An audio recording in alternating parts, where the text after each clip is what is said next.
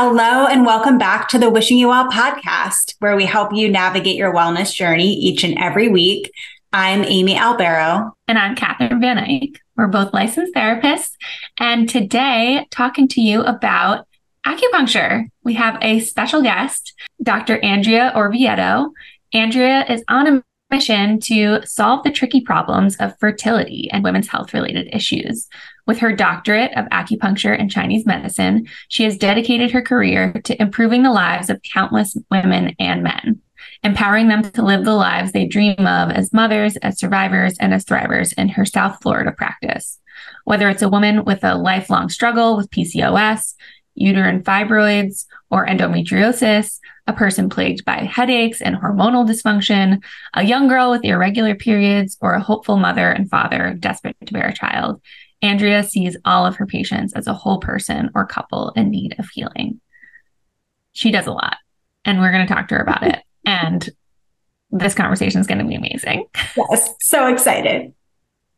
Living a well life is to put together, authentic. We feel it. Take care of ourselves. So welcome, Andrea. We're so happy to have you here. Thank you. And we would just love if you could kind of go over and introduce yourself, tell our listeners who you are, a little bit about yourself. Sure. Thank you so much for having me. I'm very excited. So I'm Dr. Andrea Orvieto. I'm a doctor of acupuncture and Chinese medicine, and I own a clinic here in South Florida in Hollandale Beach, Florida, near Aventura. And my practice is SOFLA Acupuncture and Wellness. And I I have been focusing on women's health and specifically fertility all the way through conception and postpartum and as well as perimenopause, menopausal and all of that. And I also treat pain and anxiety and sleep disorders as well. But I would say about 80% of my practice is fertility, whether it's men or women. And I absolutely love what I do. So, yeah. Wow, amazing. Yeah, you do it all. We're so excited to have you here today talking with us about one little portion of what you do, which is the fertility side of things. But I would, we talk about, as being people that are in helping professions, and that, of course, like us taking care of ourselves is so important. We're kind of our greatest tool that we use in our work with people. And so self-care is such a big part of what we do, what helps keeps us well. And so we love to check in each week, Catherine and I, and with our guests about self-care, what that looks like currently, what that looks like for you, and whether that's something maybe smaller, appetizer size, that's, drinking water, getting, some fresh air, something a little bit more hearty, like a main course, like I don't know, sometimes it's going to therapy or spending time with friends and family, or maybe sometimes it's a treat, like going somewhere special, getting a massage, things like that. Or sometimes it's kind of a full 3-course meal. You need a lot. Maybe that's a trip or really blocking off time for yourself throughout a weekend or something like that. So, what does self-care look like for you in this season of life? This season of life is pretty busy because I own my own clinic and I have a 6-month-old, and I also have a almost 3-year-old. And so right now self-care looks a little bit different than it used to, but I still really try to have some type of a balance, understanding that it may not look like what I envisioned it as. So something that is important to me is making sure that this time around after having a baby is making sure that I have some home cooked meals. And because after my first son, we did a lot of frozen meals and I just didn't feel well. And so this time I really focused on that and having home cooked meals available. And also I block off some time. We do have part-time help at home. My older son is in school and my younger one stays home with a nanny when I'm at work, and I get my nails done because I think it's important because of my profession to have nails that look nice and also makes me feel good. Yesterday, I did get a massage. I'm currently breastfeeding. So postural wise, I'm slouched over while I'm breastfeeding. And so getting some type of body work, whether it's chiropractic care or a massage, is really important to me. And it may not be weekly, but I try to fit it in at least once a month. And I also, working out is a really huge part of my life. I've been an athlete my whole life, and working out is just kind of like breathing. And I finally got back into that, more of a consistent schedule. So a few things that, what that looks like for me. A few, yeah, that's a lot. You're squeezing in a lot with everything that you do. I try. I really try. Yeah, it's so well-rounded too, which is great to hear. And I think with self-care, like self-care and self-awareness for us, like go so hand in hand. Like you had said, like, okay, I had this experience with my first child. This is what I learned. So this is how I'm going to be proactive with my next one. And so I think that's so much of what like self-care has looked like for me, for us, for many of our guests, has been like how to be adaptive and how to like apply like our learnings forward so that we can continue to take care of ourselves well. Yeah, I think it's really important. And something to touch base on is before I had children, I created my hours at the office that I'm physically in the office treating patients as if I had children, because I knew when I did have children, I did want to be, because I own my own business, one of the perks is that I can make my own hours. And so I'm physically treating patients about 14 hours a week. And that gives me a balance of being both with my baby and also being able to be with my toddler and giving that. So that was really important to me as well. And so I think that starting that off when I opened, it allowed my patients to already get used to, this is what my schedule is, and not when I have a child, then I have to like either sacrifice something that I wasn't really willing to sacrifice, or change it and have really angry patients. And so there was that being proactive as well. Mm-hmm. That's awesome. Yeah.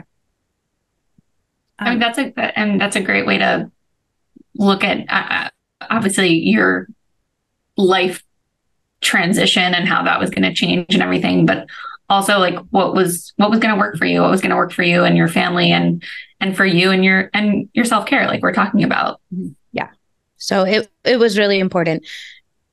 And it's worked out very well because I'm able to fit in time for myself and time for my husband and for my children as a family. So, and that's very important. Even if it's not alone self-care, it still fills my cup up in that way. Yeah.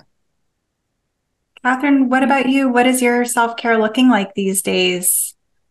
Well, also speaking of being adaptive, so I think Andrea, I told you this. I'm pregnant. I didn't know that. I don't know, but yeah, I don't know if I said that, but well, congratulations. Thank you. How far along? On Saturday, I'll be 30 weeks. Oh, okay. So you're really pregnant. I'm really pregnant. Wow. Congratulations. That's so exciting. Is this your first? Yeah. It's exciting. It is. And all of the things. Yeah. Yeah. So speaking of being adaptive, and I know it's not nearly as hot as it is down where you are right now, up where I am, but it's hot, especially being pregnant. It's really hot. And in the summer. Yeah, it's summer. And so a huge part of my self-care is getting some daily walks in and getting myself outside. But to be honest, I really don't want to go outside, especially if it's super, super hot and it's the only time I can walk is the middle of the day, then I'm not going to do it. It's not happening. But I do have a walking pad that I brought up on this podcast before that I was using in the winter pretty heavily, because also not a great time to be outside.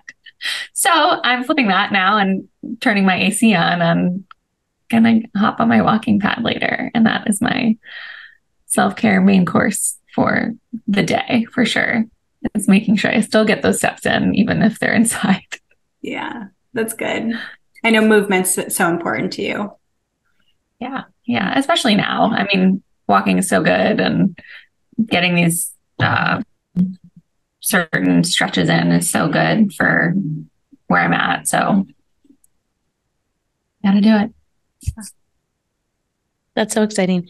I think that it's really important when you're pregnant to respect where you are in the pregnancy. And we have these ideas of like, when you're pregnant, I'm going to be working out, I'm going to go hard, I'm going to be one of those fit moms, like if that's what you do, and I'm not going to gain this weight. And then pregnancy, just like motherhood, it brings up things that you never anticipated.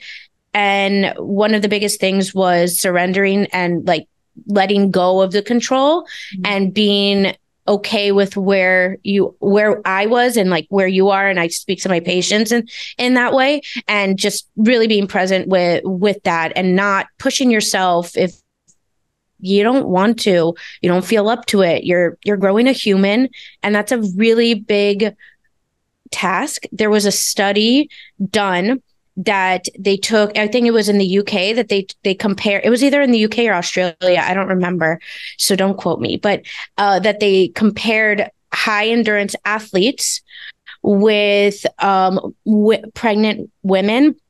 And high endurance athletes, their heart rate, I can't even remember right now, but peaked, at their highest performance for a short period of time. And then it would drop when they would recover. And they showed that women that are pregnant, it's sustained at that higher rate for the 9 months. Wow. So essentially, even though we may not feel it, or it may not look like it, we're performing at a very high level of performance because our bodies are working on overtime. And so it's a huge task that your body is doing. It's amazing.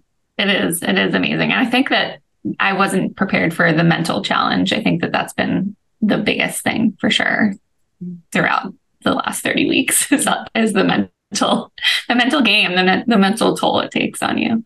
Sure. Absolutely. Well, how about you, Amy? How's your self-care? Yeah, it's been pretty good.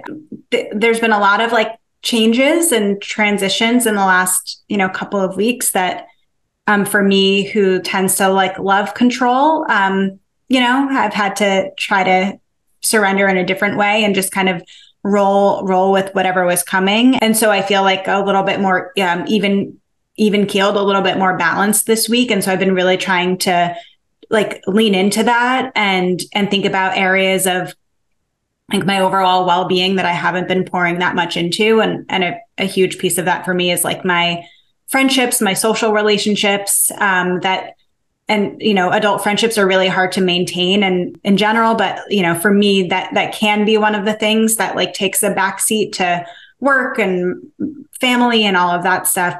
And so I've just been leaning a lot more into my friendships this last week and like really trying to be a present friend, say yes to like going out, those kinds of things. And it really I'm more of an introvert. So like, I always worry that when I go out, I'll feel so depleted after, but it never happens. Like I am so energized. It does so much for my like overall sense of wellness, like when I do lean into like my friendships and just laugh and all of that stuff. So that's what I've been really focused on this past week is like cultivating and growing and pouring into those relationships for self-care.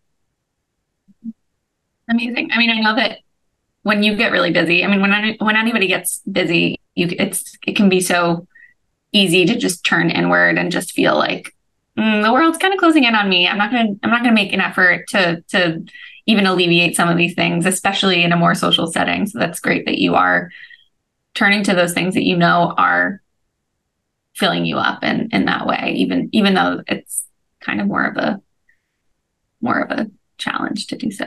Yeah. It's been good. And we hope that, as the three of us have been checking in with self-care, that our listeners are also checking in with self-care, and that, being adaptable, being flexible is such a big piece of it. And self-care can change week to week. So continue to check in with your self-care. But Andrea, for you, with self-care, it's like, of course, one piece of well-being or wellness. And so we'd love to kind of learn from you, from your perspective, what living a well life or what wellness looks like for you in your life, what your view on that is. Personally, or like with what I speak to either patients way. About, or all of the above? All of the above. That's a really great question, because we think of well-being and wellness as maybe what we look physically like, or, weight, or, how fit you are. And I think that as your life seasons change, that looks a little bit different. And I can personally say I feel my most well self when I'm active, and when I also, I'm an extrovert, but I also feel that there's times that being an extrovert, you don't recognize when you need your battery to be recharged. So being able to say no to things that kind of opposite of you is like being able to say no to things because it's spreading yourself too thin. And I've been a little bit better at saying no to things, because I don't know whether it's because I'm a people pleaser. I had been a people pleaser. I just don't want to let people down. But recognizing that when I was saying yes to everything, my anxiety, and I don't find myself to be a very anxious person, my anxiety level would kind of, I would feel physical response of like, oh no, what does that look like? And so checking in with myself is, how am I saying no? Am I saying yes to the right things? Is my battery being recharged? With work, is delegating things, and I have an office manager at my office, and I'm slowly starting to expand and hire.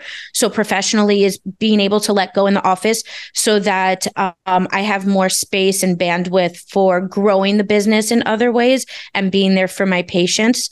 And so I think for me, personally, well-being is making sure that I'm checking in with myself, that I'm not just showing up to a workout because I feel that I have to, because it's part of my life and because it's what's expected. But that I really want to, and that this is what feels good for me, or going to a dinner, or whatever that looks like. So having that balance, both professionally and personally, is important to me. And I think that I've slowly learned how to say yes, no, when is appropriate for myself. So I think that question's really great.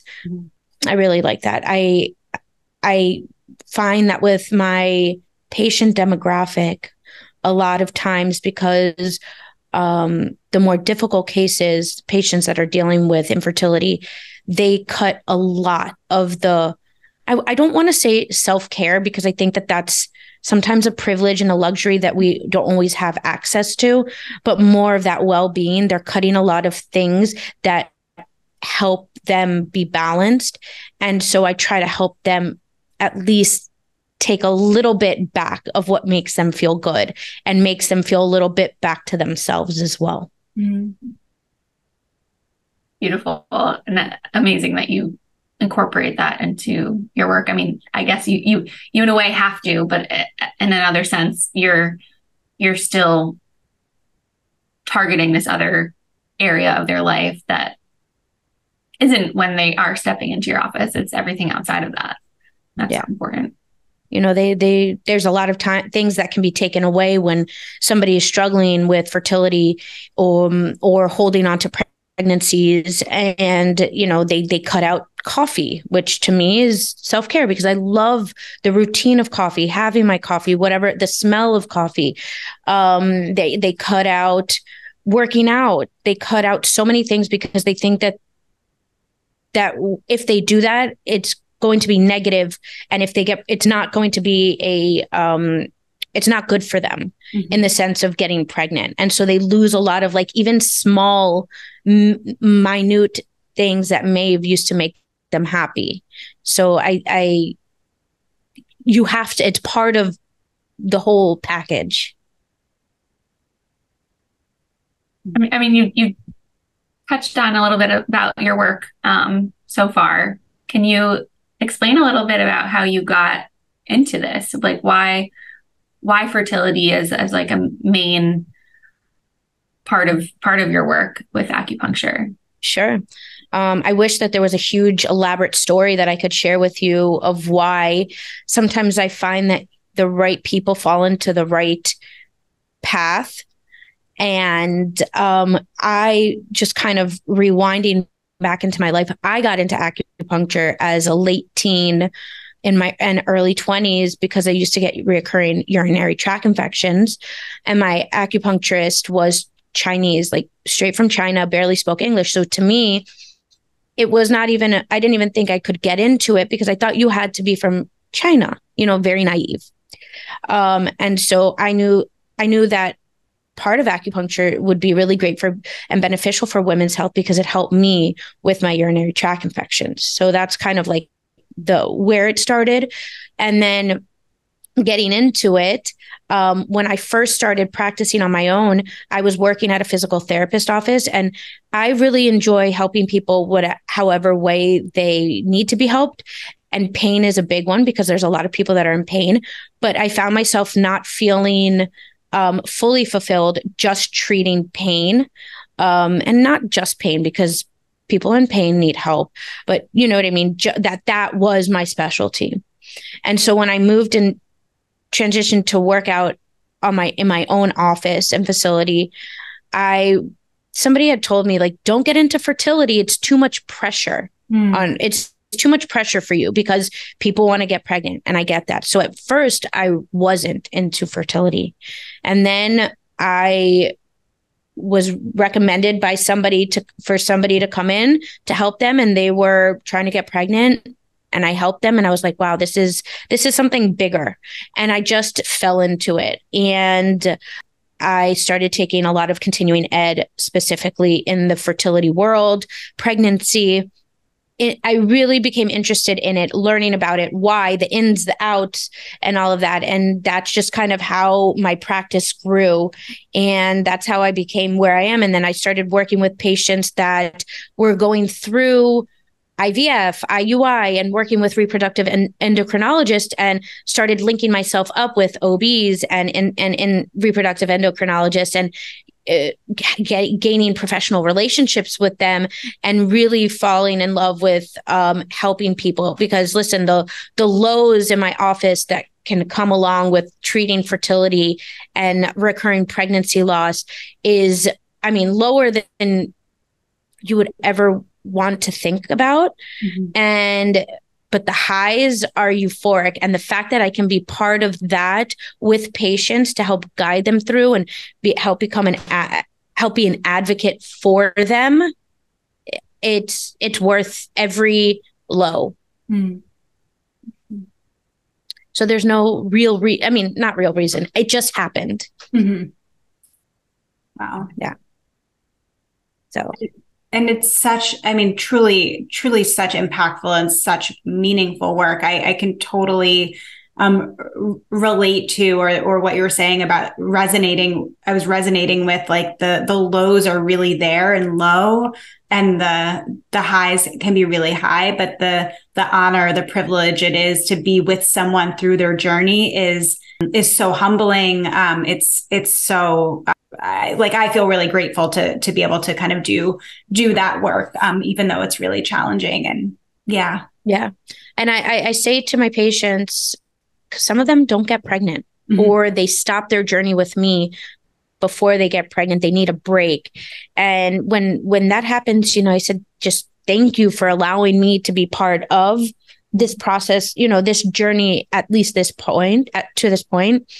And I also find that on a different note is that there is not a lot of advocacy for for this. And now it's being spoken about a lot more. And now there are more advocates for infertility and fertility challenges. And so I want to be that. I am that advocate for my patients, because there's a lot of lingo and a lot of medical talk that most people don't truly understand. And so they're going into this journey, not anticipating having to go into this journey, and they don't know what to do. Mm-hmm. And so I really try to help and hold my patients' hands through that, whichever direction that leads them to. You said that like people are like, this is being advocated more and more. Are you finding, or do you know if more and more people are struggling with fertility, or is it just being talked about more? I think both. I think it is being spoken about a lot more. A lot more people want to share their stories so that they can connect, and if they can even connect with one person to show that they're not alone, that they feel like they did their job. Like, I struggled and I want to share so that you know that there's hope and you're not the only one out there. So I think that a lot of it is being spoken about more. We have social media now. There's 4 million different platforms that you can join. And so there's a lot of people on there. And so there's a lot of people that you can link up with and see their stories and follow their stories and all of that, which I don't think we really truly had access to, even though Instagram has been around a long time, and Facebook, but more and more the communities are growing. I think that's part of it. Yes, people are speaking about it a lot more. And in addition to that, I think that there are more people struggling with it for multiple reasons. I think that it's an environmental thing. There's a lot of pollutants and toxins in our environment that we've been around a lot longer. People are waiting a lot longer to have children, and not to say that you can't have a child in your 30s or 40s, but we don't even check our hormone levels. It's not part of standard care to check our hormone levels to see what our fertile health is early on. So if you're 20, 21, 22, like my mom was when she had her first child, that it just happens. And like, you're much younger in a sense of like that the likelihood of you getting pregnant is going to be higher. And there's a lot of talk about, growing up about abstaining, about avoiding getting pregnancy, rather the talk of what your fertile health is, what your hormones do, how to check. And yes, we can teach about how not to get pregnant, but I think that that's also an issue, because now we're waiting. If you graduate high school around 18, and people used to get pregnant right, shortly after, that's just a couple of years, but now we're waiting 10, 12 years, 15 years to have a child. And we just have an annual PAP. Mm-hmm. Right? Instead of having hormone levels pulled, and what does our ovarian reserve look like, and giving options. Is it important at that point for that patient to have to freeze their eggs, because maybe their hormone levels are looking maybe not ideal, but they're still at a point where they're young enough that their quality of their eggs are great, so they can freeze them at a younger age. And so I think that there's a twofold. There's multiple answers to that. Yeah. And so, yes, it's being spoken to. And yes, I think more people are having difficulty. Mm-hmm. Well, and it seems like there's so much confusing information out there too, that, I mean, even with, I was thinking about getting pregnant last fall, and I had missed a period, and it had lined up with my OB annual appointment. And so I was like, am I pregnant? And I wasn't. And she said, like, if you're starting to try, continue to come back to me in a year. And I was like, a year? And that's pretty standard, no? It's 1 year if you're under 35, and it's 6 months really if you're over, or you're 35 or around there. And I think that will change. Mm-hmm. I think that will change. medicine and Western medicine, like it just takes a long time to catch up. Mm-hmm. But why a year? Like, find out now. There's so many. If everything looks great, amazing. But if there's a red flag of potential something going on, like why not catch it then so that we can do something about it and not wait a year. Mm-hmm. And so I have patients that are trying to get pregnant that are anywhere from 25 years old to 43 years old, maybe a little bit older, but really in that age bracket. And even my 25-year-old, go get your hormone levels, because with that, we see the greater picture. Mm-hmm. Mm-hmm. There's more to, are you getting a period every month? And there's more to that. Mm-hmm. Yeah. So you're right. Well, and it does seem, and maybe this is my own bias coming out, but like the culture of Western medicine is a little bit of like a wait to fail model. And that, like, again, delays so much. And it doesn't actually provide with enough information. And what you were saying about the amount of information that we are provided with in order to kind of prevent pregnancy, in proportion to like what we learn about, fertility or fertile health. I mean, that kind of blew my mind, just like the resources that are not getting directed toward the proactivity around just women's health in general. Yeah, it's wild to me. It is wild. In my 6 years of practice, and let's say I'm 4.5 years of really focusing on fertility, I have had one patient, and I have a lot of patients, and I see couples as well. I have had one patient that when she came into my office, she said, when I was 23 or 25, before I met my now husband, I went and I had all my hormones checked and I froze my eggs because the doctor said that I may have difficulty getting pregnant because she had something going on at that moment, that I may have had difficulty. She still has frozen eggs. She got pregnant naturally. Unfortunately, she had a miscarriage, but then after that, she had 2 healthy pregnancies and 2 babies after that, and hasn't had to tap into her egg reserve. But one patient in my hundreds of patients that I've had that have worked with fertility. Wow. Yeah. And I'm sure that has something to do with her parents and like, hey, let's go. Well, I think her father's really big into like holistic and practices and all of that. So they did that. Mm-hmm. And I think that's brilliant. Mm-hmm. Not everybody has to go through freezing their eggs. It's expensive. It's physically taxing, but at least we have an idea of what's going on. Mm-hmm. So if someone's listening to this now and knows at some point in their life they would like to get pregnant or have that option, and they want to maybe advocate for themselves a little bit more, like what should they ask for, or who should they ask? I think to start off is going to their OB, mm-hmm. and having their hormones checked.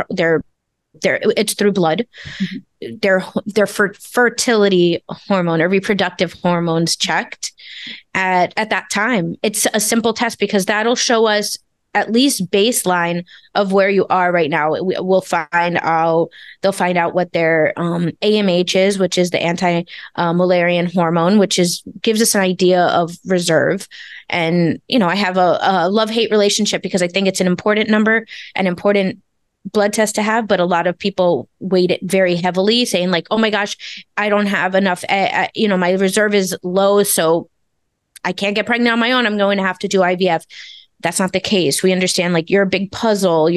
That's just one piece. And so that's important. Your luteinizing hormone, which is your LH, right, it surges right before your ovulation. FSH, which is the follicular stimulating hormone, which is the hormone that's released to tell your ovaries like it's now time to ovulate, estradiol, very prolactin. Those are very basic tests that can be run at any time of your life, that you want them at a specific time of your cycles, so you know what that looks like. But it's easy. It's a blood test. It's not an invasive surgery. Mm-hmm. So it should be a standard of care, a standard practice, especially if whether you're on the fence of having children or you want to have children in your life. Mm-hmm. Mm-hmm. Okay.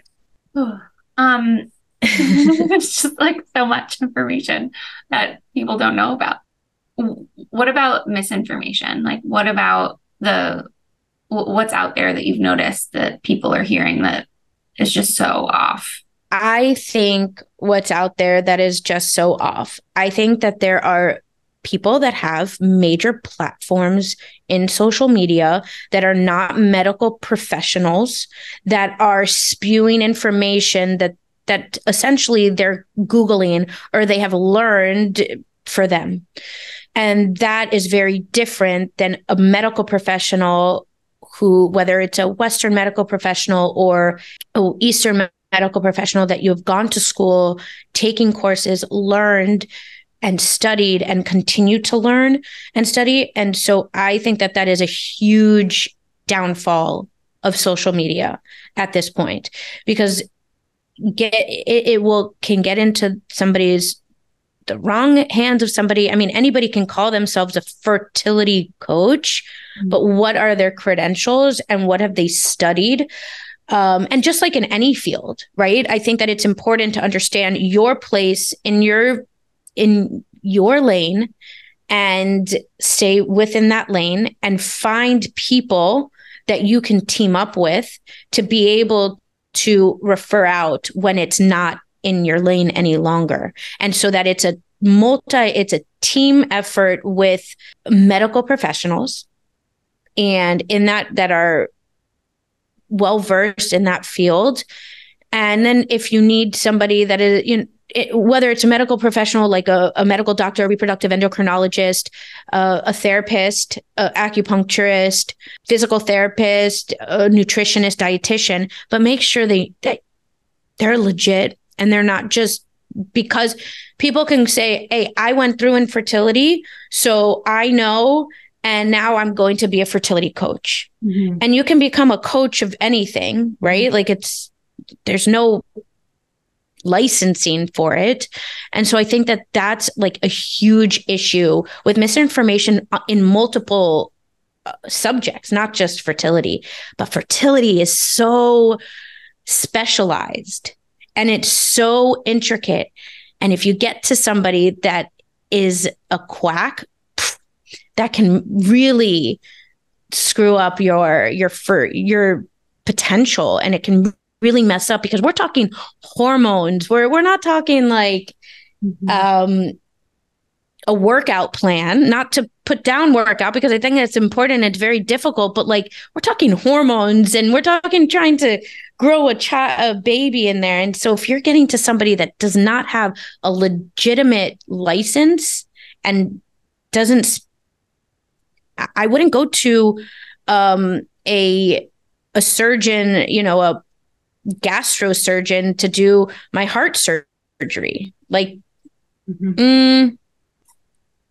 So be careful where you get your information from. I mean, there's a lot of misinformation and confusion, but that's going to be a major issue. Mm-hmm. Mm-hmm. Know your source, to check your source. Know your source. Mm-hmm. And for people that are listening, understand that anybody that has a medical license, you can look them up and see if there's been any malpractice issues with them, what is going on. And I think that's important too, because there are people that will call themselves fertility specialists. Maybe they're gynecologists, because you don't have to be a board certified reproductive endocrinologist to like do fertility specialization, which is unfortunate. Listen, I love my OB, and with that, he respects the field, and he will refer out once he's like reached his limit of what he knows and what he can treat. But there are people that call themselves fertility specialists, and like, be careful where those sources are. So you can look up somebody's professional license as well. And I think that's important. Yeah. We haven't exactly dove into your work specifically and how acupuncture is even related to fertility. Can you talk about that? And I'd love to. Yeah. So acupuncture, traditional Chinese medicine, has been around for thousands of years. And thousands of years ago, they did not have access to birth control. So with that being said, acupuncture and Chinese medicine is exceptional when it comes to women's health, because a lot of the times we have to get down to the root cause of things. Listen, I'm not against birth control. I think there is a time and a place for birth control. I used to be on birth control many, many, many years ago. But I think that when a teenager has irregular cycles or acne or bad periods, rather than just putting somebody on a pill, like, figure out why. Because birth control doesn't necessarily directly impact your fertile health, but it can mask problems. And if people are on birth control for 15, 20 years, and that's like starting from zero, you never knew you had a problem because you're on birth control. So acupuncture in general is exceptional in women's health, regulating your menstrual cycles, relieving cramps and pains, working with endometriosis and PCOS, which is polycystic ovarian syndrome, and working with the reproductive system in general. And so I work alongside many medical professionals in the Western field, and I respect what they do. And there's a lot of stuff that I can't do as an acupuncturist, but acupuncture can help your body reset and function in a more functional state and normal state. And I wouldn't say that acupuncture directly balances hormones, but it helps your body get to a place where it can regulate and have regular hormonal function with maybe supplements, Chinese herbs, different things, dietary wise as well. And acupuncture is really great with relaxing and tapping into the parasympathetic nervous system. And in our society, we're on that go, fight or flight all the time. And that's not conducive to hold a pregnancy. So acupuncture can help relax that. It also sends blood flow to the reproductive system, sends blood flow to the ovaries, which is really great for egg cell rejuvenation, and so which can impact egg quality, in addition to sending blood flow to the uterus to help thicken the uterine lining and to help with implantation and holding a pregnancy. I've worked with people that have fibroids, and we've worked together between dietary supplement and acupuncture to help shrink fibroids, because during pregnancy, if you have one, it can be potentially dangerous to the pregnancy, but also can be painful, and there's not much that you can do with that. So acupuncture, there's so many things. There's been studies that show that if you're doing any type of Western intervention, IUI, insemination, in vitro, IVF, or medicated cycles, it can help up to 65% of the success rates for that as well.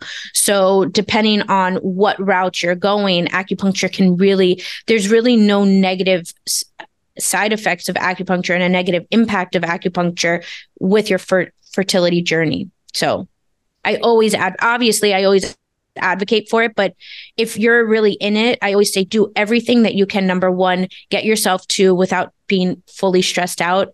Also, be able to afford it and do all of it so that it can yield you the best results. It's mind blowing. I know. It's like so compelling. Why wouldn't you? Sure. That's amazing. Wow. Yeah, it's, and I think that's one of the things that as I continue to do it, couples that come in, it's also exceptional for male infertility, for sperm function, for motility, for the morphology of sperm, and it can help. And I always say, if there's going to be a fertility issue, unless the men have no sperm, treating male factor infertility is much simpler. women's reproductive systems are complex and intricate and wonderful because we're holding a pregnancy. But if it's a male factor thing, like that's something that can be addressed somewhat significantly easier. And so acupuncture helps with rejuvenating healthy new sperm with new cell growth, all of that as well. Wow. Yeah. And so I think that's why, it's never boring. It's always challenging. Every couple comes in, some of them have similar issues, but there's not one person that's exactly the same as the other. So if a couple comes in, do you end up treating both of them, or does it just depend on circumstances? Both. I really, even if there's no male factor and fertility issue, I really encourage the couples coming in together, even if the female is coming in twice a week and their male partner is coming in once a week or once every other week. There's a lot of weight that falls on to us as females and holding pregnancies, that it just by the partner showing up is really helpful, because it takes two to tango, and it's the beginning of a wonderful, sometimes stressful, sometimes devastating, and sometimes really challenging, but wonderful journey when you do have a child as well. It takes it takes a village. And I think now in our society, our partners are much more involved. Women are working as well. Women own businesses as well. And so I can tell you that we have in my house, is it 50-50 all the time? Probably not, because being the mother, a lot falls onto you, but I have a really wonderful partnership with my husband.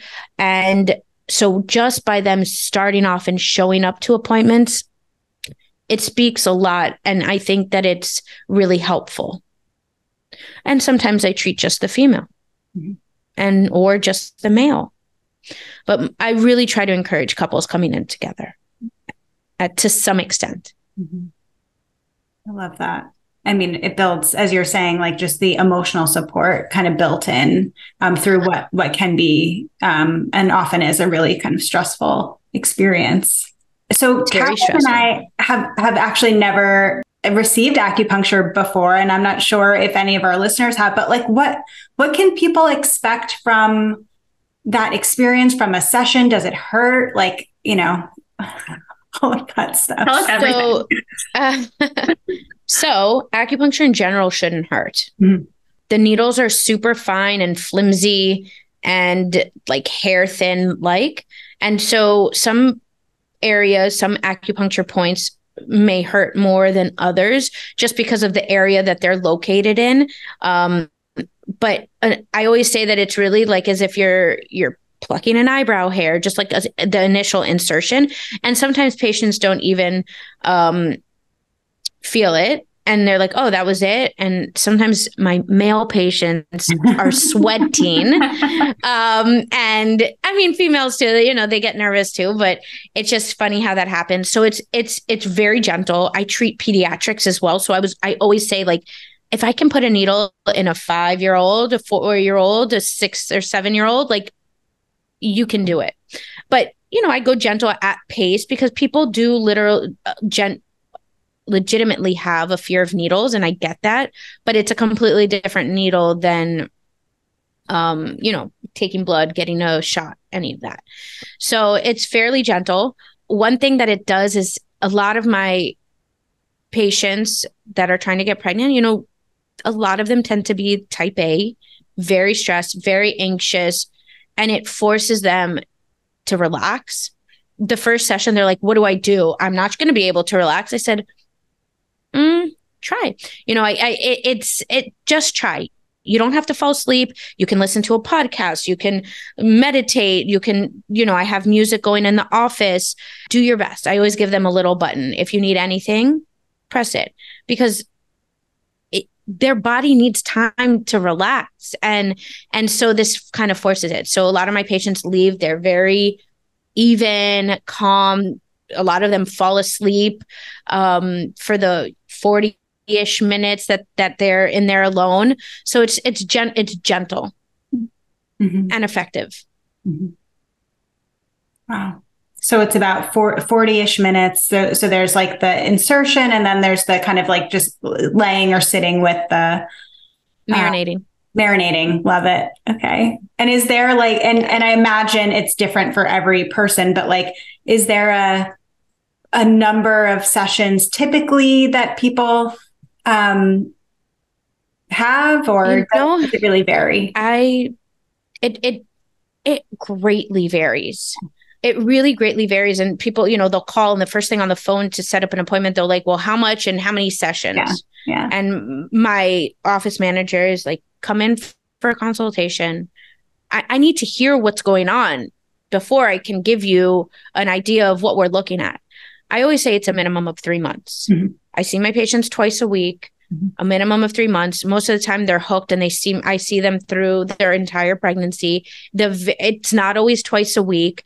Acupuncture is wonderful in so many ways. And one of the downfalls, I don't even know that you would say it's a downfall, but because we're working with individual bodies, it's slower moving. It's not a medication that you're taking. So it takes time for your body to respond to it. So I have patients that get pregnant in 6 weeks. Wonderful. That's not the norm. And I have patients that get pregnant in 8 months to a year. It depends on what you're going through. It depends on what's going on. Do I have to regulate their cycle? Some people come in and they don't have their cycle, so we have to get them a cycle. There's so many different variants that impact what that looks like. Makes so much sense, of course. Right. I'm sure it's similar in your talk therapy. Like, you don't know what you're working with until you know. And it's really hard to see what that will end up like. And how quickly, are they doing the other work on their own? Right. Are things of that nature that can impact the results of what we're working with. So it's a hard thing. And people are like, well, why can't you tell me? I was like, I wish I could. Let's start here. Right. Yeah, that's definitely our experience as well. And as you're saying, like, everyone is so individual and so unique. There is not one size fits all when it comes to any of it. But yeah, we can kind of come up with a starting point and then go from there. Yeah, that's all we can do. Yeah. I said, I'm not tying you down here, and you don't have to be here forever. If you're unhappy, I want you to be happy. And another thing I say to my patients, I said, if getting to my office is stressing you out more than not, it's not the right thing for you.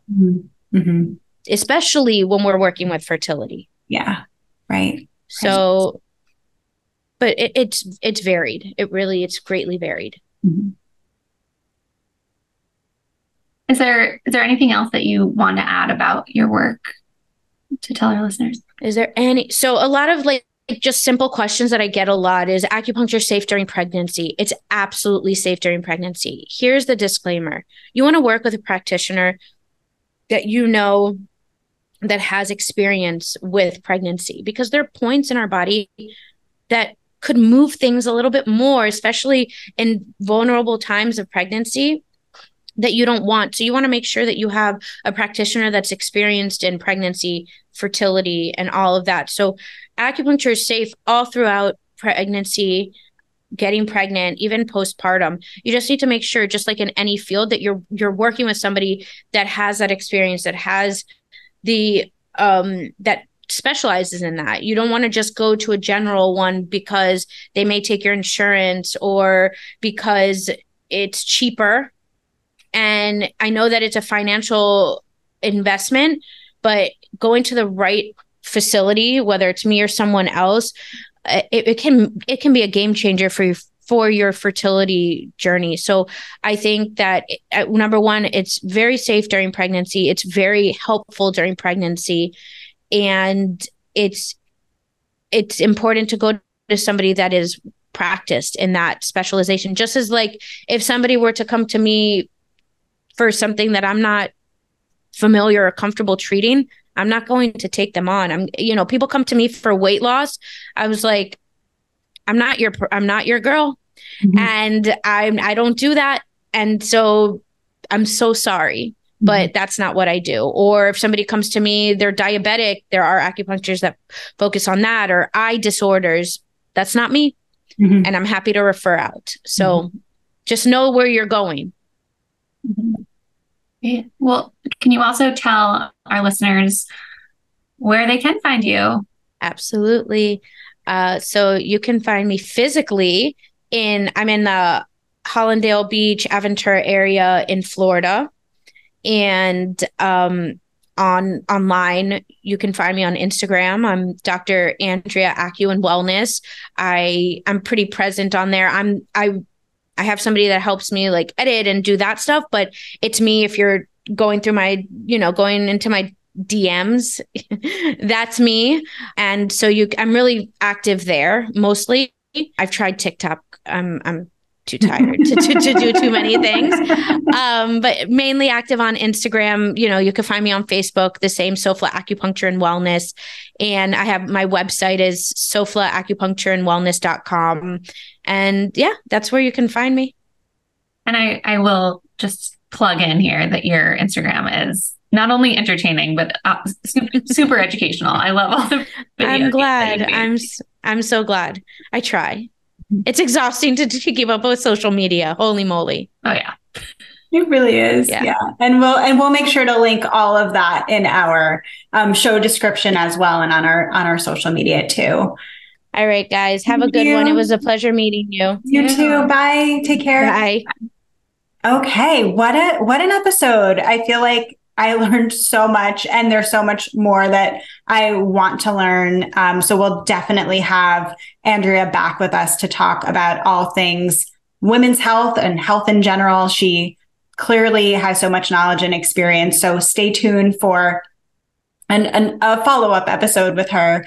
But we do want to thank you for listening and for following along, for all of those ratings and reviews. They really, really do help us get our message out there and get information out there, and also help us have an understanding of what you're liking and what you want more of on this podcast.